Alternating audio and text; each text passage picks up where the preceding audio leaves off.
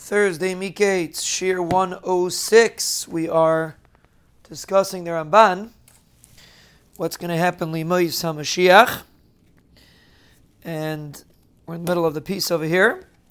The Ramban says he's discussing what the pasuk means when it says that the Bnei Shalom will be mal the hearts of Klal Yisrael. And he explains because chemda and taiva are an orla for the heart. They're like the heart is stuffed up. And mila of the heart is to take away the chemda and the taiva. And a person will go back to what it was before Adam Rishon, that a person did not have any negative desires. And by nature, he did what was right to be done. He had no desire to do something that was improper. That's how the Ramban understands what Adam Rishon was before the Chet. So the Ramban continues and he says, this is what the pasuk in Yirmiyah means. At that time, when Mashiach comes, the Rebbeinu Shem is going to make a bris chadasha, a new bris, a new treaty. Zok the Ramban, what's this bris? It means a bittul of the Yetzer Hara, and to make the heart have a natural desire to do what's right. That's what the pasuk means. And the pasuk says, he continues, Vayisi lahem lelikim, vehema yiyu lilam. I'll be to them for Bnei Shalom, and they'll be to me for a nation. Zok the Ramban, this is what it means.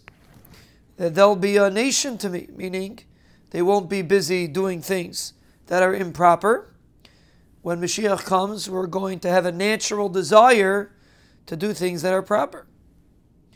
He says, once the Yetzer Hara is batal, once the Rebbeinu Shalom gets rid of the Yetzer Hara, automatically there will be a leiv chadash, a new heart, a new ruach, and everybody's going to have a desire to do what HaKadosh Baruch Hu wants them to do.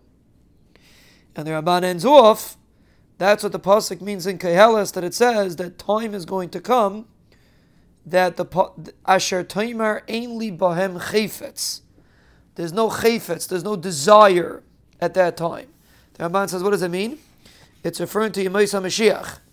When a person won't have a desire to do what's negative, and everyone by nature will want to do what's positive, and therefore, there's no zchus and chayva. A person has a very minimal opportunity to grow at that time, like we discussed yesterday, because the Yetzer Hara is gone.